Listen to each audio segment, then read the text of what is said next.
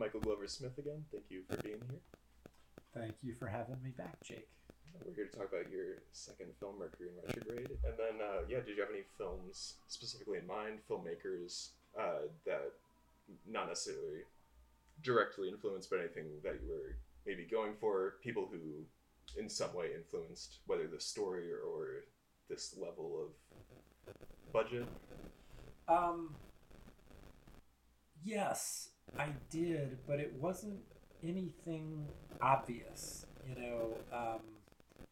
it wasn't anything obvious at all. Like, I was really thinking a lot about Voyage to Italy, the Roberto Rossellini film. Like, I loved the idea that it was, you had two people who had traveled far from home and were confronting each other for the first time in a long time because they were away from home. Like, that was really an exciting idea to me, because I feel like, that's something that I realized, is that oftentimes people go on vacation because they want to have fun, but then it's like whatever problems exist in their relationship sort of sometimes come to the surface because you're kind of facing each other in a way that maybe you don't at home because you have to work and you have other obligations. So that was kind of, Voyage to Italy was a big influence. And then beyond that, like, a lot of people said to me that it reminded them of, Hollywood comedies from the 1980s, including, like, National Lampoon's Vacation and films in that vein. But like a sort of austere, like, European art film version of a 1980s vacation comedy, because we do have some silly moments in there, like the whole disc golf thing is pretty broad, and I wasn't consciously thinking of that, but I think there is something to that because I grew up in the 80s and I saw those movies like The Great Outdoors and Summer Rental and Vacation, which I actually think is a great movie.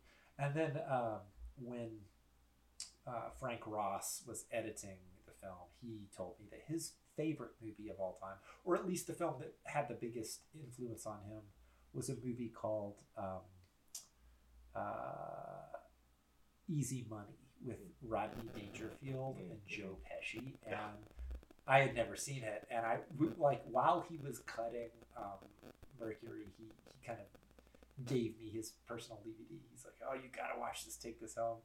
And I watched it, and it was hilarious because I could see how it had influenced him, because even though it's a pretty broad comedy, it had there was an authenticity to the Italian-American milieu in it that was really impressive. Like, there's a wedding scene in it that's so good.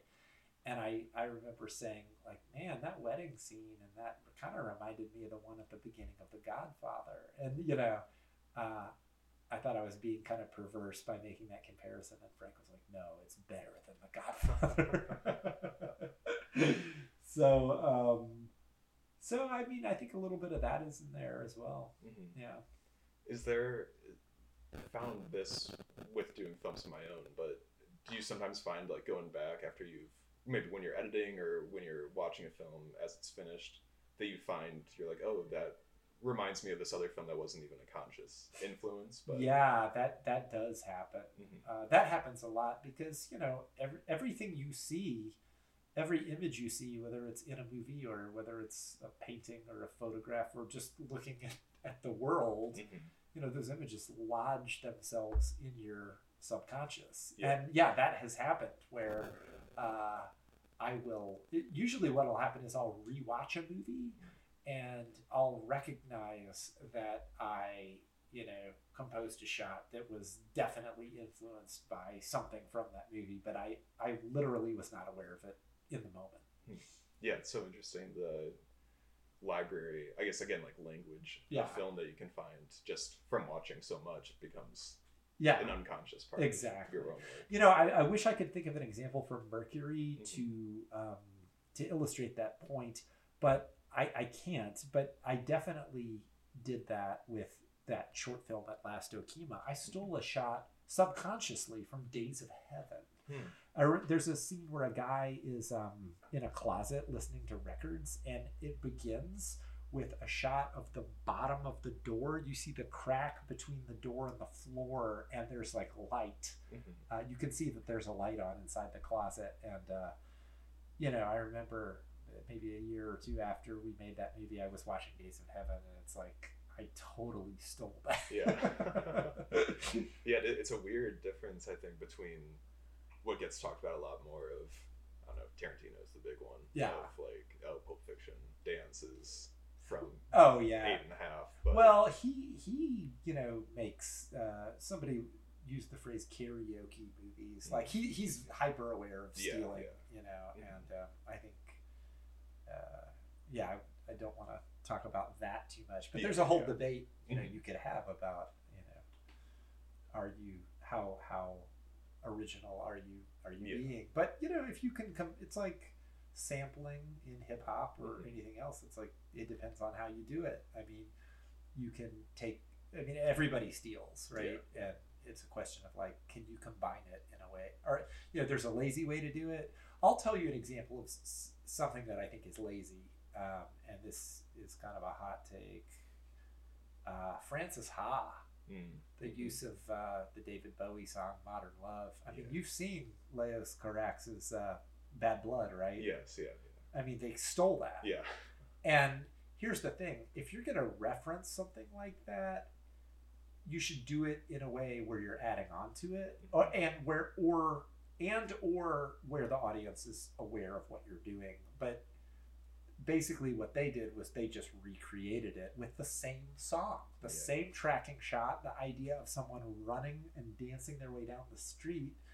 And the people who are going to like that the most, who watch Francis Ha, are going to be the people who never saw Bad Blood. Yeah. It's the kind of thing where if once you go back and you see the original, it's just like, oh, they just took it wholesale. Yeah. Yeah. I think it's also 400 Blows. He uses some of the score from that. And he uses the music, a lot of the music from that.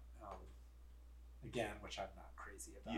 Yeah, it is interesting. Yeah, you're taking music that has a very specific resonance for cinephiles who know where that's from, and you're kind of hijacking it. You're hijacking the emotional associations that people have, but you're not doing it in a critical way or in an intelligent way. It's just like you're just stealing the vibe. Yeah, building off someone else's decision, I guess. Yeah. But sorry, I didn't mean for this to turn into a talking shit about Noah Baumbach conversation. Not at all. It's part of it. Yeah, it's just from my own experience, anecdotally, for the feature that I made, going into it, I knew Edward Yang was a big influence in composition, which of course it's Edward Yang. He has a bunch of other stuff going on, but I was saying EE a lot. Like that was like my talking point as one of the references. That movie's the greatest. Oh yeah, the best. But it was like a few nights before shooting, the DP came up early, and we were like, oh, we should watch some stuff just to refresh our memories. And he was like, I'm not feeling EE. It's 3 hours long, which is like fair. He hasn't seen a Taipei Story. Yeah. So we're like, oh, okay, we'll do that. It's like similar wavelength. It's still Edward Yang, and watching that right before making it, I was like, oh, there's like some moments in here where I like subconsciously was like, that's a little similar to what we're about to do. So yeah, it's just something I find interesting. Without the unconscious sampling, if you will. So how did you go about getting this one up and running? Because I find that can be sometimes the hardest part. Like you can write fairly easily, but this film had a tortured genesis, where basically, I wrote the script. It was going to be set in North Carolina. Then a former student of mine came to a screening of Cool Apocalypse, and I was talking about the next film I wanted to do in North Carolina, and he approached me and said, hey, I'm getting ready to turn 21, and I'm going to inherit a bunch of money. I'm going to come into a bunch of money, and I would love to help you make this film. And it was actually his idea that we shoot in Michigan.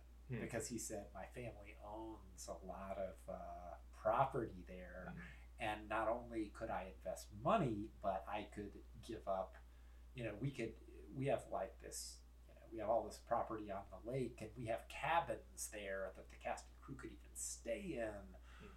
You could shoot in the lake house, and then the cast and crew could stay there. So that was kind of too good to pass up, and I think that's when I first thought about changing the location of the script. And to make a long story short, the guy totally flaked out on me, which is not surprising considering he was 20 years old. He kind of, after meeting about it a few times, and of course I was all gung-ho, he kind of said, oh, I've changed my mind. I'm going to do something else with my money. But by that point, we had already hired a lot of the cast and crew because I was operating under the assumption that we were going to have a lot of money. And, because he had sort of agreed to it verbally, but not financially. And so at that point, we had hired Jason Chu, who was the great DP from Henry Gamble's birthday party. And I had hired some of the cast. I believe I had hired Shane Simmons to act in it. And Shane had production experience. So when this kid sort of, withdrew his offer to invest, I remember turning to Shane and said, look, I know you're only signed up to act, but, do you think you could help me produce this? Because I don't, I need to find money, and I don't know where to begin. And then I went down to Florida for a wedding, to attend a friend's wedding, and then I ended up meeting someone down in Florida who became the primary investor, and he ended up becoming a producer on the film as well. So, that was a fluke, but it also was, I think, a testament to how I was not willing to give up. It was kind of like everywhere I went, I was looking. I felt like we had enough momentum going in terms of the cast and crew that, I believed I could still do it. And then I did it. Yeah, getting the momentum going can be a huge driver once there's other people involved and schedules going. So did you end up having to find more financing beyond this one? Yeah, and that ended up being a huge problem because what happened was eventually we hired two actresses who were, not native to Chicago or Illinois. I mean, we hired the great Roxanne Mesquita, who I had been a fan of in so many French films, including Fat Girl, which she's the co-lead of, and Najara Townsend, who had been in some indie films that I really liked. The first thing I ever saw her in was Me and You and Everyone We Know by Miranda July, and she was kind of a little girl in that, but she had still, she had acted into adulthood. And so I had offered two of the female roles to those actresses, and they were both living in Hollywood at the time, and they both agreed, and that was kind of mind-blowing to me. I sent them the script from Mercury. I sent them a link to Cool Apocalypse. I think I also sent them a link to Henry Gamble because of the involvement of Shane and Jason, and I kind of said, imagine this script with the production value of Henry Gamble, and then look at my first film. And so they were game to do it, and then at that point we still only had enough money to get through the shooting stage. And I kind of remember saying to my producing partners, look, let's just shoot it, we'll have all the footage in the can, and then we can raise the rest later, because once potential investors see Roxanne's performance, because she's a very intense performer, and once they see Jason's beautiful cinematography, then it will be easy to raise the rest of the money. And of course it ended up being the opposite of easy. Because it was like impossible to raise money after we were done. And the original investor, who was also producing, Kevin, he ended up, loaning money to the production, and I ended up kicking in some of my own money at a certain point, and it was a nightmare because at that point we had hired a composer, and he had done sort of a rough draft of a theme on a keyboard, which was lovely, and then we ended up not using him because it's like we just we didn't have enough to pay everyone. Yeah. So it was a very hard film to make. Yeah. And how did you, in as much detail as you can go into, about finding financiers? Because I feel like that's a big mystery for people who are starting out at a micro budget. Like, there's obviously like the crowdfunding sources, and if you luck into meeting someone, a family member. Unfortunately, Jake, it's still a mystery to me. In the year 2020.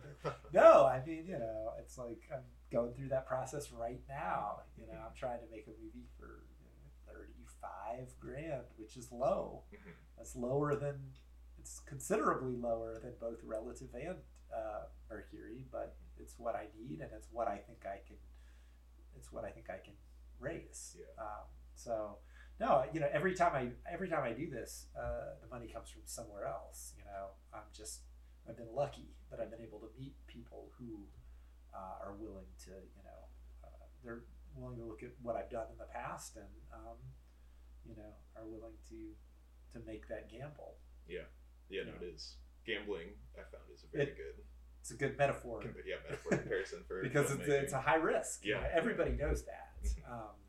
So it helps if you can find people who have money, who are also into the arts, who think it would be fun, and who know the risk involved, but who also who like you and like your work, and who want to be there for the premiere, who want to be on the red carpet. There are a lot of people who want to do that, and they think, okay, even if I'm not going to make all of my money back, this might be a worthwhile adventure to go on, to go on this journey for the next year or two. Yeah. And is it something where you find you try to start off maybe getting like as much of the budget as possible, and then you're filling in with smaller contributions? That's what always happens. Because after we got the one big chunk for Mercury, then there were just like little it comes in dribs and drabs, and that's the way it's been ever since. And so is that coming in when you're meeting with certain people, you have a specific dollar amount in mind that you're gonna ask for, and you kind of know what you can get? Exactly. That's exactly right. Okay, it is. I think one of those things that doesn't really get talked about, is like film schools. No, you never learn that. You never learn festival strategy, and you never learn fundraising. Like that's just it's kind of a big mystery, like how that happens. You just learn how to shoot and edit. You make your short, and then Warner Brothers comes calling. And so with obviously there's actors who you're familiar with their work already. You reached out to them. Was this a case of you just directly reaching out saying if you're interested? I mean the casting process went on for a long time, because I wanted a mixture of local talent. I wanted people who were kind of well regarded in Chicago, and then I wanted some outsiders as well. And we had this was also the first time I worked with Claire Cooney, who I've worked with many times since. Not many times, but every time since. And Claire was the casting director, and we cast an actress named Alana Arenas as Golda, and Alana is a Steppenwolf ensemble member. So the fact that I got someone, that to me was as exciting as working with Roxanne, because if you're a Steppenwolf ensemble member, you're acting royalty in Chicago. So I thought, I was really, really happy with the cast I was able to assemble. Jack Newell, who's somewhat well-known director in his own right. Ended up playing the role of Jack, and Claire also, got him to submit a self-tape to audition, and then Kevin, of course, was the holdover from Cool Apocalypse. Like, I really enjoyed working with him, and I felt like I knew I could do something different with him. Yeah. I wanted him to play a different kind of character, and I wanted to push him out of his comfort zone and get him to do something different, and then that was, I thought, pretty fruitful. Yeah, yeah, he's so great in all your films. He's in the first three. Yeah, first three. Yeah, I remember seeing Relative, just waiting for him to pop he was, up. like the problem is he lives in Alabama now, so I'd love to work with him again, but it's hard to fly people in. Yeah, absolutely. And so like, what was the rest of the pre-production process like, of like setting a schedule? This one sounds like it was shot all together in a block. It was shot, and it had to be done that way. Pre-production was lengthier because, of course, we had to travel to Michigan to do location scouting. So we went there a couple times, and the first time we went, we weren't even sure where we were going to shoot. We looked at another house, which was, I honestly can't remember if it was in Michigan or Indiana, but somebody on the crew had a friend who had a house who was willing to let us shoot there. And we went there, and it wasn't quite right. And I had looked at a lot of homes online, and I think it was the same trip where we went to the house in Michigan that we ended up shooting in, because I had fallen in love with it based on the photographs that I saw online. And so, and then after we negotiated with the owners of the home to shoot there, then we had to go back because I hired a production designer and I needed her to see it, and to see all of the other locations because, we had found sort of the disc golf course and the coffee shop, and, we needed to kind of look at all those spaces and talk about kind of how we were going to do it, and to kind of talk, and the cinematographer as well. He was, I think he was with us. Yeah, he was with us on both of those trips, and we took a lot of photographs too in order to see what it looked like and see what the light looked like and all that. Yeah, was that what made you choose the house that you did? Was it the light and the options? It's the kind of, it's like casting an actor, like sometimes you can't put into words exactly what you're looking for, but then you know it when you see it. And I think a part of it was, I had written a line of dialogue into the script where Najara's character sees the house for the first time, and she says, "Oh my God, this is like a fairy tale." And that first house I was talking to you about in Indiana, like that line, we would have had to cut it if we had shot there, because even though it was a house on the lake, it just looked like a house on the lake. And when I saw the one in Fenville, Michigan, it looked like something out of a fairy tale. The name of that house, by the way, is Fern Hollow. If anyone wants to rent it in Fenville, it's so beautiful. Yeah, it's gorgeous. It's such a beautiful part of the country. It had everything we needed. It was a short walk to the lake. So here's the other thing about locations: is like when I wrote it, it was written so that the lake was visible from the house. Like the house overlooked the lake. And then when I found Fern Hollow, the lake was a short walk. You had to walk through the woods to get to the lake. So even though it wasn't identical to the way it was described in the script, it was perfect enough in other ways that I was happy to make a few adjustments. I always try and find, as a director, I'm obsessed with location, and I always try and find locations that are perfect for the way that the script is written. And sometimes it takes some searching. And then once you find the place that you're going to use, like I never settled. You know, I never feel like I'm settling on someplace that's boring, that with the possible exception of my apartment in Cool Apocalypse. But like I never settle for what I can, what someone's willing to let me use. You know, it's like I always want it to look right. Yeah. And that cabin in Fenville to me was a magical place. The way that it was surrounded by those really tall trees, and the leaves provided a kind of canopy so that the sunlight, there were shafts of light that shone through those leaves. It just feels good to be there, you know. And I thought it would be kind of an appropriate setting for the drama. Yeah. And you have the other locations, were those all physically nearby, of like the bar, the dive bar, and the mixer, the coffee shop? So here's the dirty secret: the interior of the dive bar was in Chicago. That's in Rogers Park. Yeah, wow. It's the magic of cinema, baby. So we that's a bar that no longer exists, called the Red Line Tap. So the total shooting schedule for Mercury was 12 days. We shot 2 days in Chicago, which is all the stuff you see in the beginning of the film. And a little bit at the end. Yeah. And then we shot 8 days in Michigan, with the day off in the middle. And then we came back to Chicago and shot 2 more days. And the final 2 days were the interior of the bar, which is set in Michigan. Okay. Yeah. It's so interesting. Was it that just like you decided on that place, you couldn't find anywhere nearby physically, or?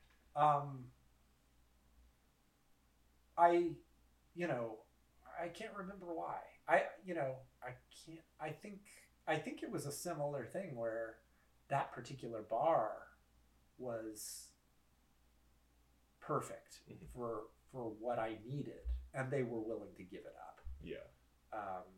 So, and also, I think it was it also saved us a little bit of money, because we were putting up the entire cast and crew in a hotel room. And so a lot of the entire crew, they were all native to Chicago. So everyone got to stay at home during the days when we shot in the city. Yeah.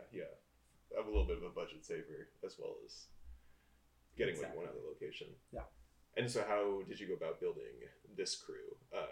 You had seen Henry Gamble for Jason's involvement. Yeah, he was the first person I hired, and then after that, I brought back our costume person, Delina, was from Cool Apocalypse. Okay. So I brought her back.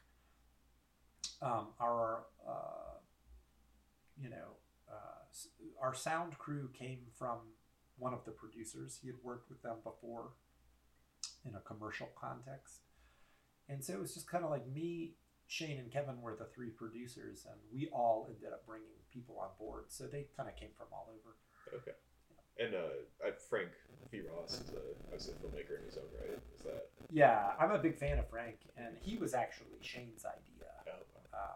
Because I don't think they had worked together, but I think they knew each other socially. Okay. And I thought that was a really inspired idea. Yeah. As soon as Shane suggested that, I thought that's brilliant. Because Frank's movies are very character driven. I think his films are different than mine. I think they're more realistic, but they're also looser. Yeah. But they are character driven. So even though we were different as directors, I remember thinking, this guy's not gonna he's not gonna cut everything down. He's not gonna say, oh, you don't need this and you don't need that. Yeah. Because you look at his films and there's tons of stuff in there that you don't need narratively. And so that was a lot of fun. Working with Frank. There were many days where I would go out to his place in the suburbs, and I think he kind of did a rough cut without me, and then I went out there and we worked together. And then once we did that a few times, we got it to a place where we felt like it was in good enough shape to show to the other 2 producers, and then they saw it, they gave feedback, and then we continued to refine it. And then we had a rough cut screening for an audience at Columbia College.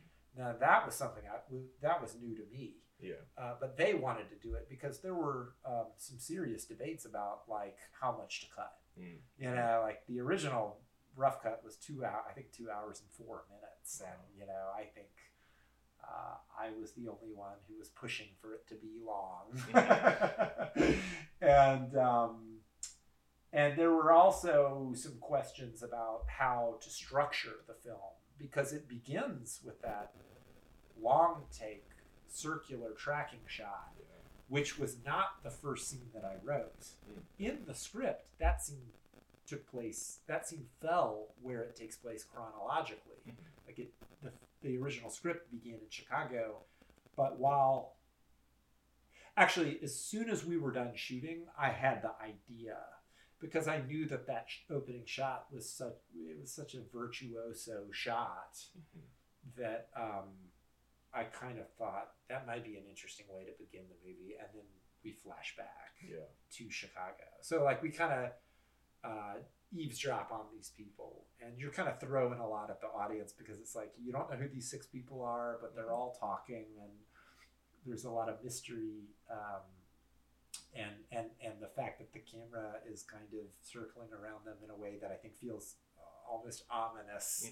I just thought that would be a cool way to begin the movie. So I actually told Frank, even before he started cutting it, that was like one of my suggestions, was try putting that first. And he did. But then one of the 2 producers saw it and said, wait a minute, this isn't supposed to be here, you know? And so that was one of the things that we wanted to ask test audience, like, does this work? Were you confused? You know, did that, you know, do you think this is an effective way to begin the movie? And believe it or not, you know, everybody who saw it liked the fact that it began that way. And some people even said that's, you know, my favorite part of the movie. You know, I loved that it began that way. So even though I was kind of scared of having a test audience, that ended up being helpful. Yeah. And did you obviously bring in a test audience, cast and crew from not just very locally within Chicago? Did you find yourself feeling the pressure kind of daily of there's more of a budget to this, there's more responsibility to make it successful? I mean, that was making that film was really the darkest period of my life, and that's a big part of the reason why. But, you know, I should point out, I was putting the pressure on myself, you know, because I felt like this movie needed to be successful, given the fact that I was able to raise more money and that I was able to hire people who were successful, people who had a reputation. And I thought, you know, I'm going to feel like a failure if this movie isn't successful. So that pressure didn't exist at all during Cool Apocalypse. And then all of a sudden I was in like a new arena, you know, and I was putting pressure on myself. And I've told this story many times in interviews, but, you know, it was like when we were done, there was a period where I said to everybody, I'm not going to do this again. It's too hard. And then I changed my mind, you know, minutes later. I'm like, wait a minute, I need to do it again right now. And then that's kind of how my 3rd film was born, because I thought, I'm going to do this on a much smaller scale, on a much lower budget, but everything is going to be decided in advance. And, you know, not to talk too much about that movie right now, but like, we're going to do this in 8 days, and we're going to race through post-production. We're going to make sure even though the budget is small, we're going to make sure we have everything we need to get it done quickly.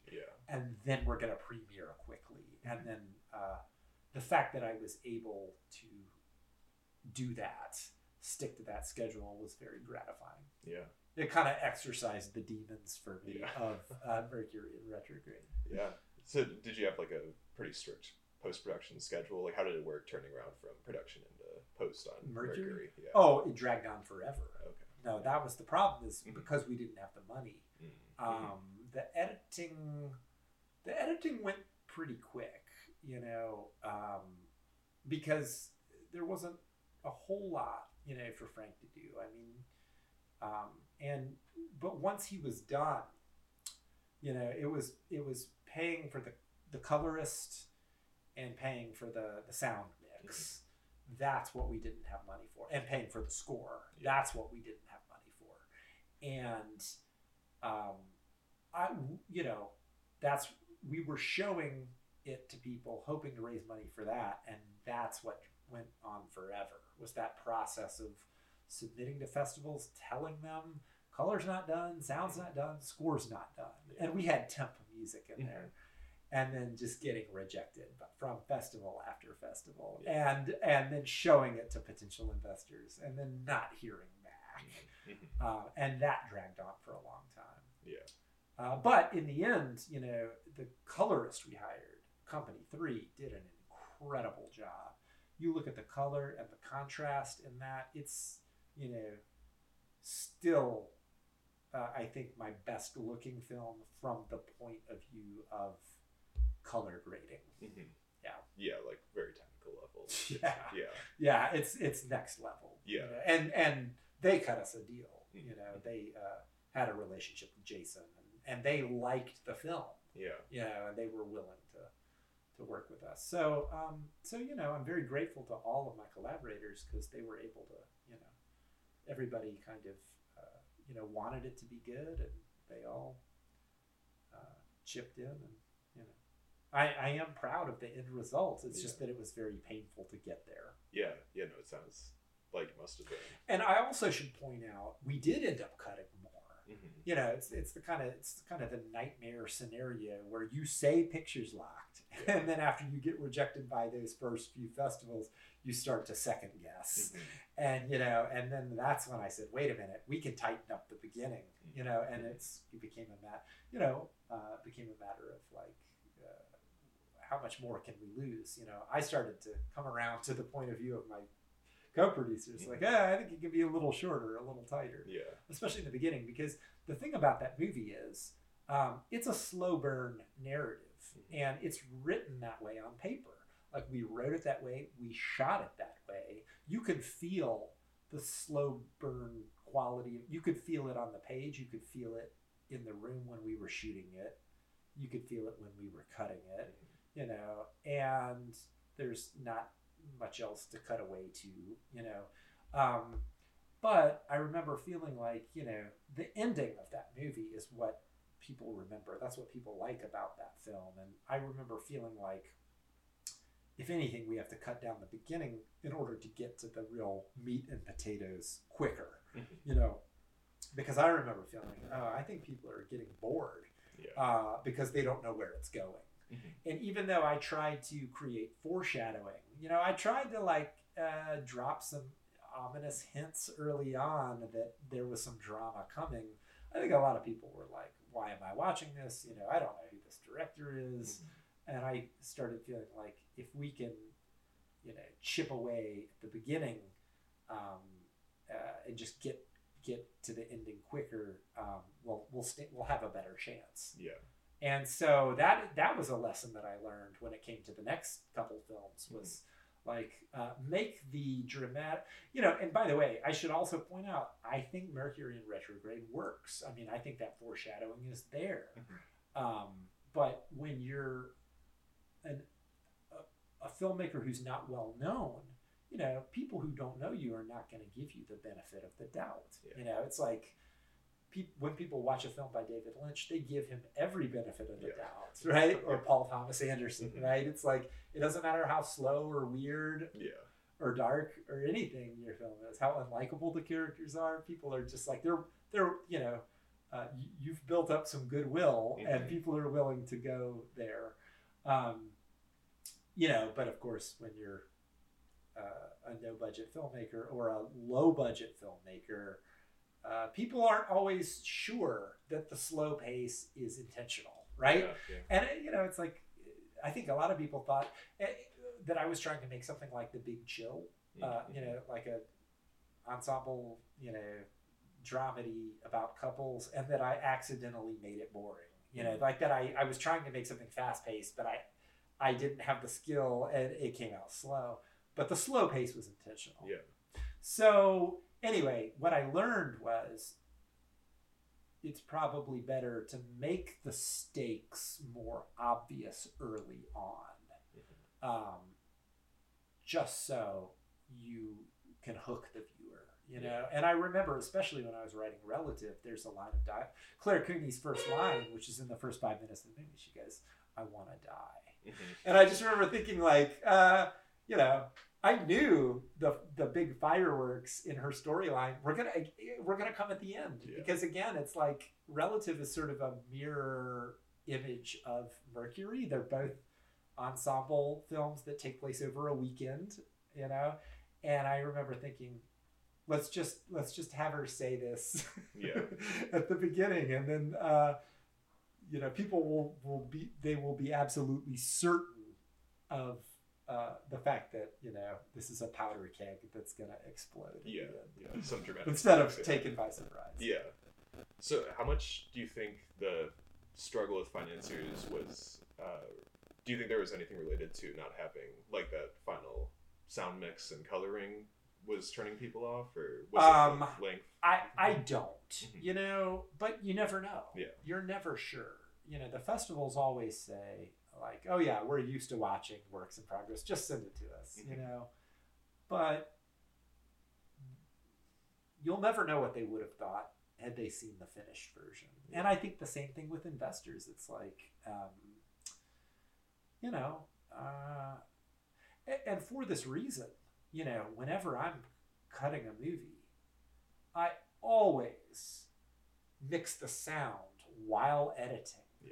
And I'm amazed when people show me a rough cut and they leave the sound so rough, because it takes me out of it.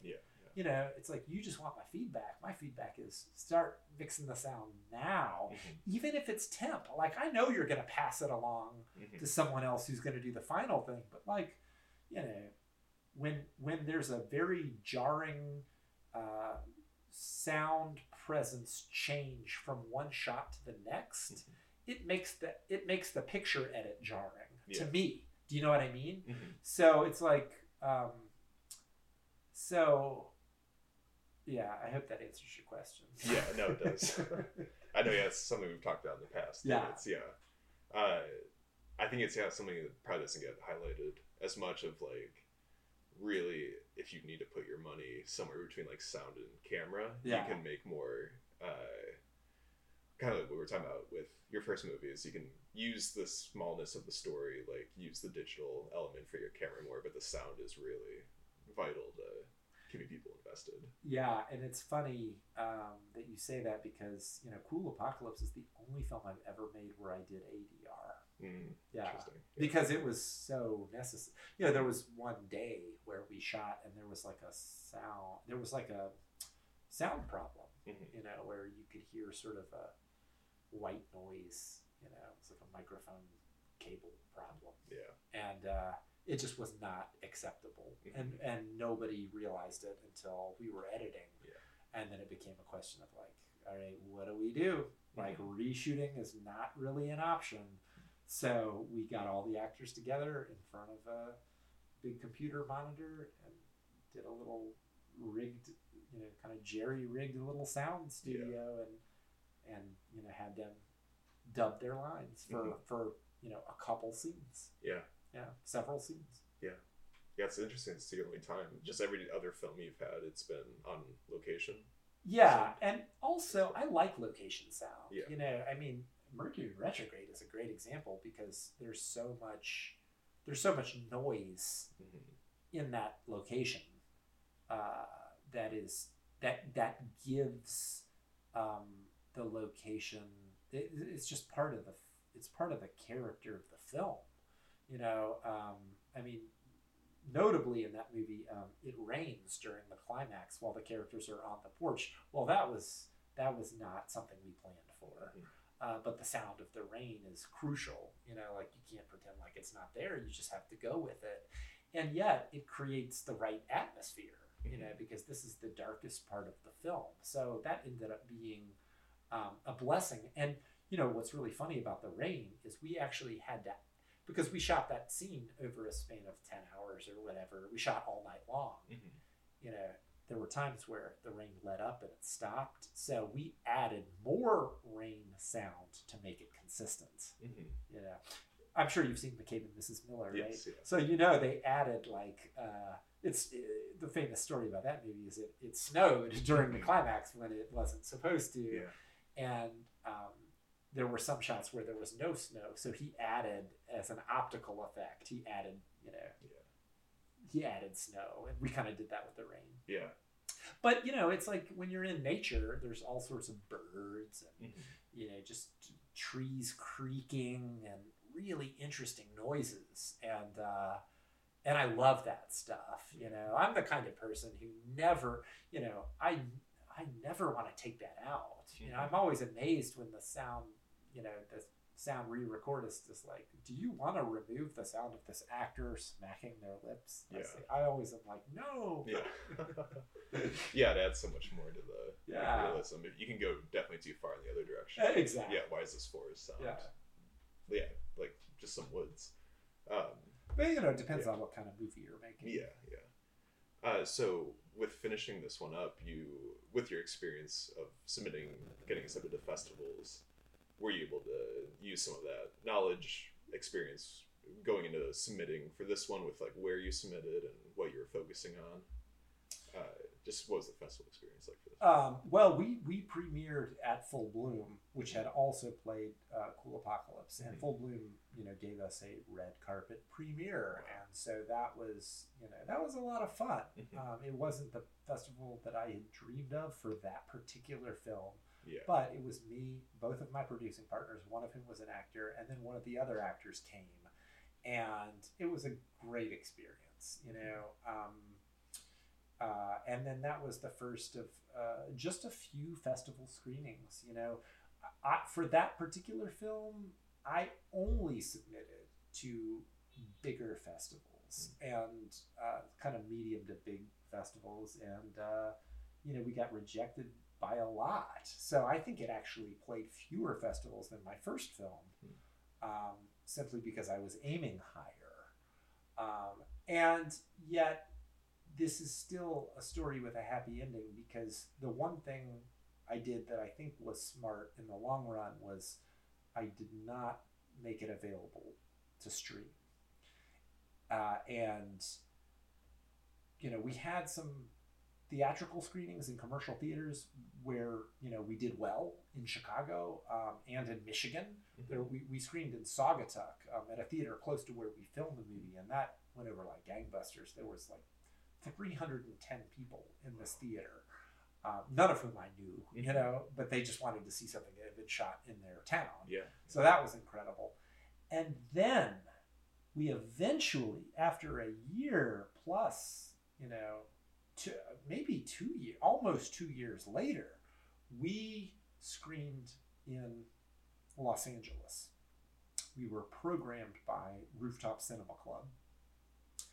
And shortly before that, we were programmed by a theater in Brooklyn. So I was there for both of those screenings. And that was really, really great, you know. And I remember thinking, oh, God, this wouldn't have happened if we had kind of dumped it online. If we had just made it available on Amazon. And the Hollywood screening was great because Roxanne came out and did the Q&A with us. So that was a lot of fun. Yeah. And then getting into distributing it eventually once the festival run was over. Yeah, so the interesting thing was we self-distributed it on streaming.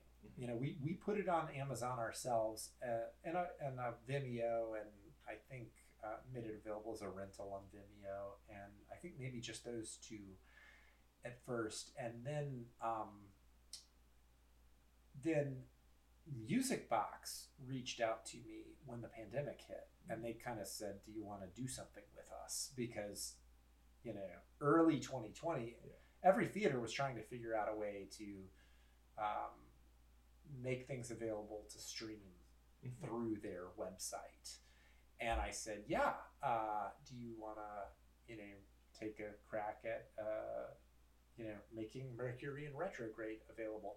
And that was available to stream on Amazon at the time, but Music Box Direct, their own, streaming service, they were willing to do it simultaneously.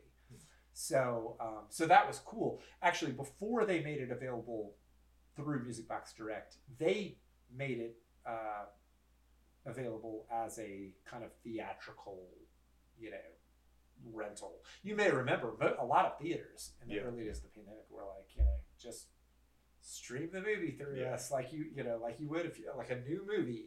So it was available that way for a week or two, and then it became part of their Music Box Direct streaming service. Also, before that, we had put out a Blu-ray through a company called Emphasis Entertainment, who also put out the Cool Apocalypse DVD. So we weren't solely self-distributing it because Emphasis produced the Blu-ray. Okay. And was that you reached out to Emphasis, or with Cool Apocalypse you knew? With Cool Apocalypse, I had reached out to them because they had distributed a DVD by a friend of mine, I think. And so I said, hey, would you be interested in putting this out? And they said yes. So that was a really positive experience because, this was back when DVDs were a thing. Yeah. And I can see, I'm holding your DVD copy of Cool Apocalypse right now. This is a library copy that a library got rid of. And so, Emphasis is the kind of distributor that has relationships with libraries, which is a huge source for, a huge part of the physical media market. So, when Emphasis put out both Cool Apocalypse and Mercury, they had a certain, they had relationships with not only retailers, but also libraries. And so that, we got into a lot of stores and a lot of libraries. Yeah. And can I ask, abstractly, without like getting into specific numbers, about even more theoretically, based on your experience with this film, putting it out on Amazon, Vimeo, do you see that as a financially viable way to self-distribute? And I know it depends on Jake, things, but everybody knows you don't make shit from streaming. Yeah. Everybody knows that, right? It's like pennies per hour. So even if your film is streamed, a lot, you're making very, very, very little. I mean, this is why people are on strike right now, right? Because the streamers have all the power, and they're not, they're not even revealing what their viewing numbers are. It's all abstract, right? Like they're not paying, based on viewership numbers. They're kind of renting the film to stream it for a certain amount of time, and no one's making any money. Okay, yeah, that's interesting. So that's why led you more towards the trying to keep it around in festivals. Exactly. Yeah. I mean, that's kind of why I want to keep it alive in theaters for as long as possible, because a commercial theater will split the box office with you 50-50, and those are much better terms than you're going to get from a streaming website. Yeah, absolutely.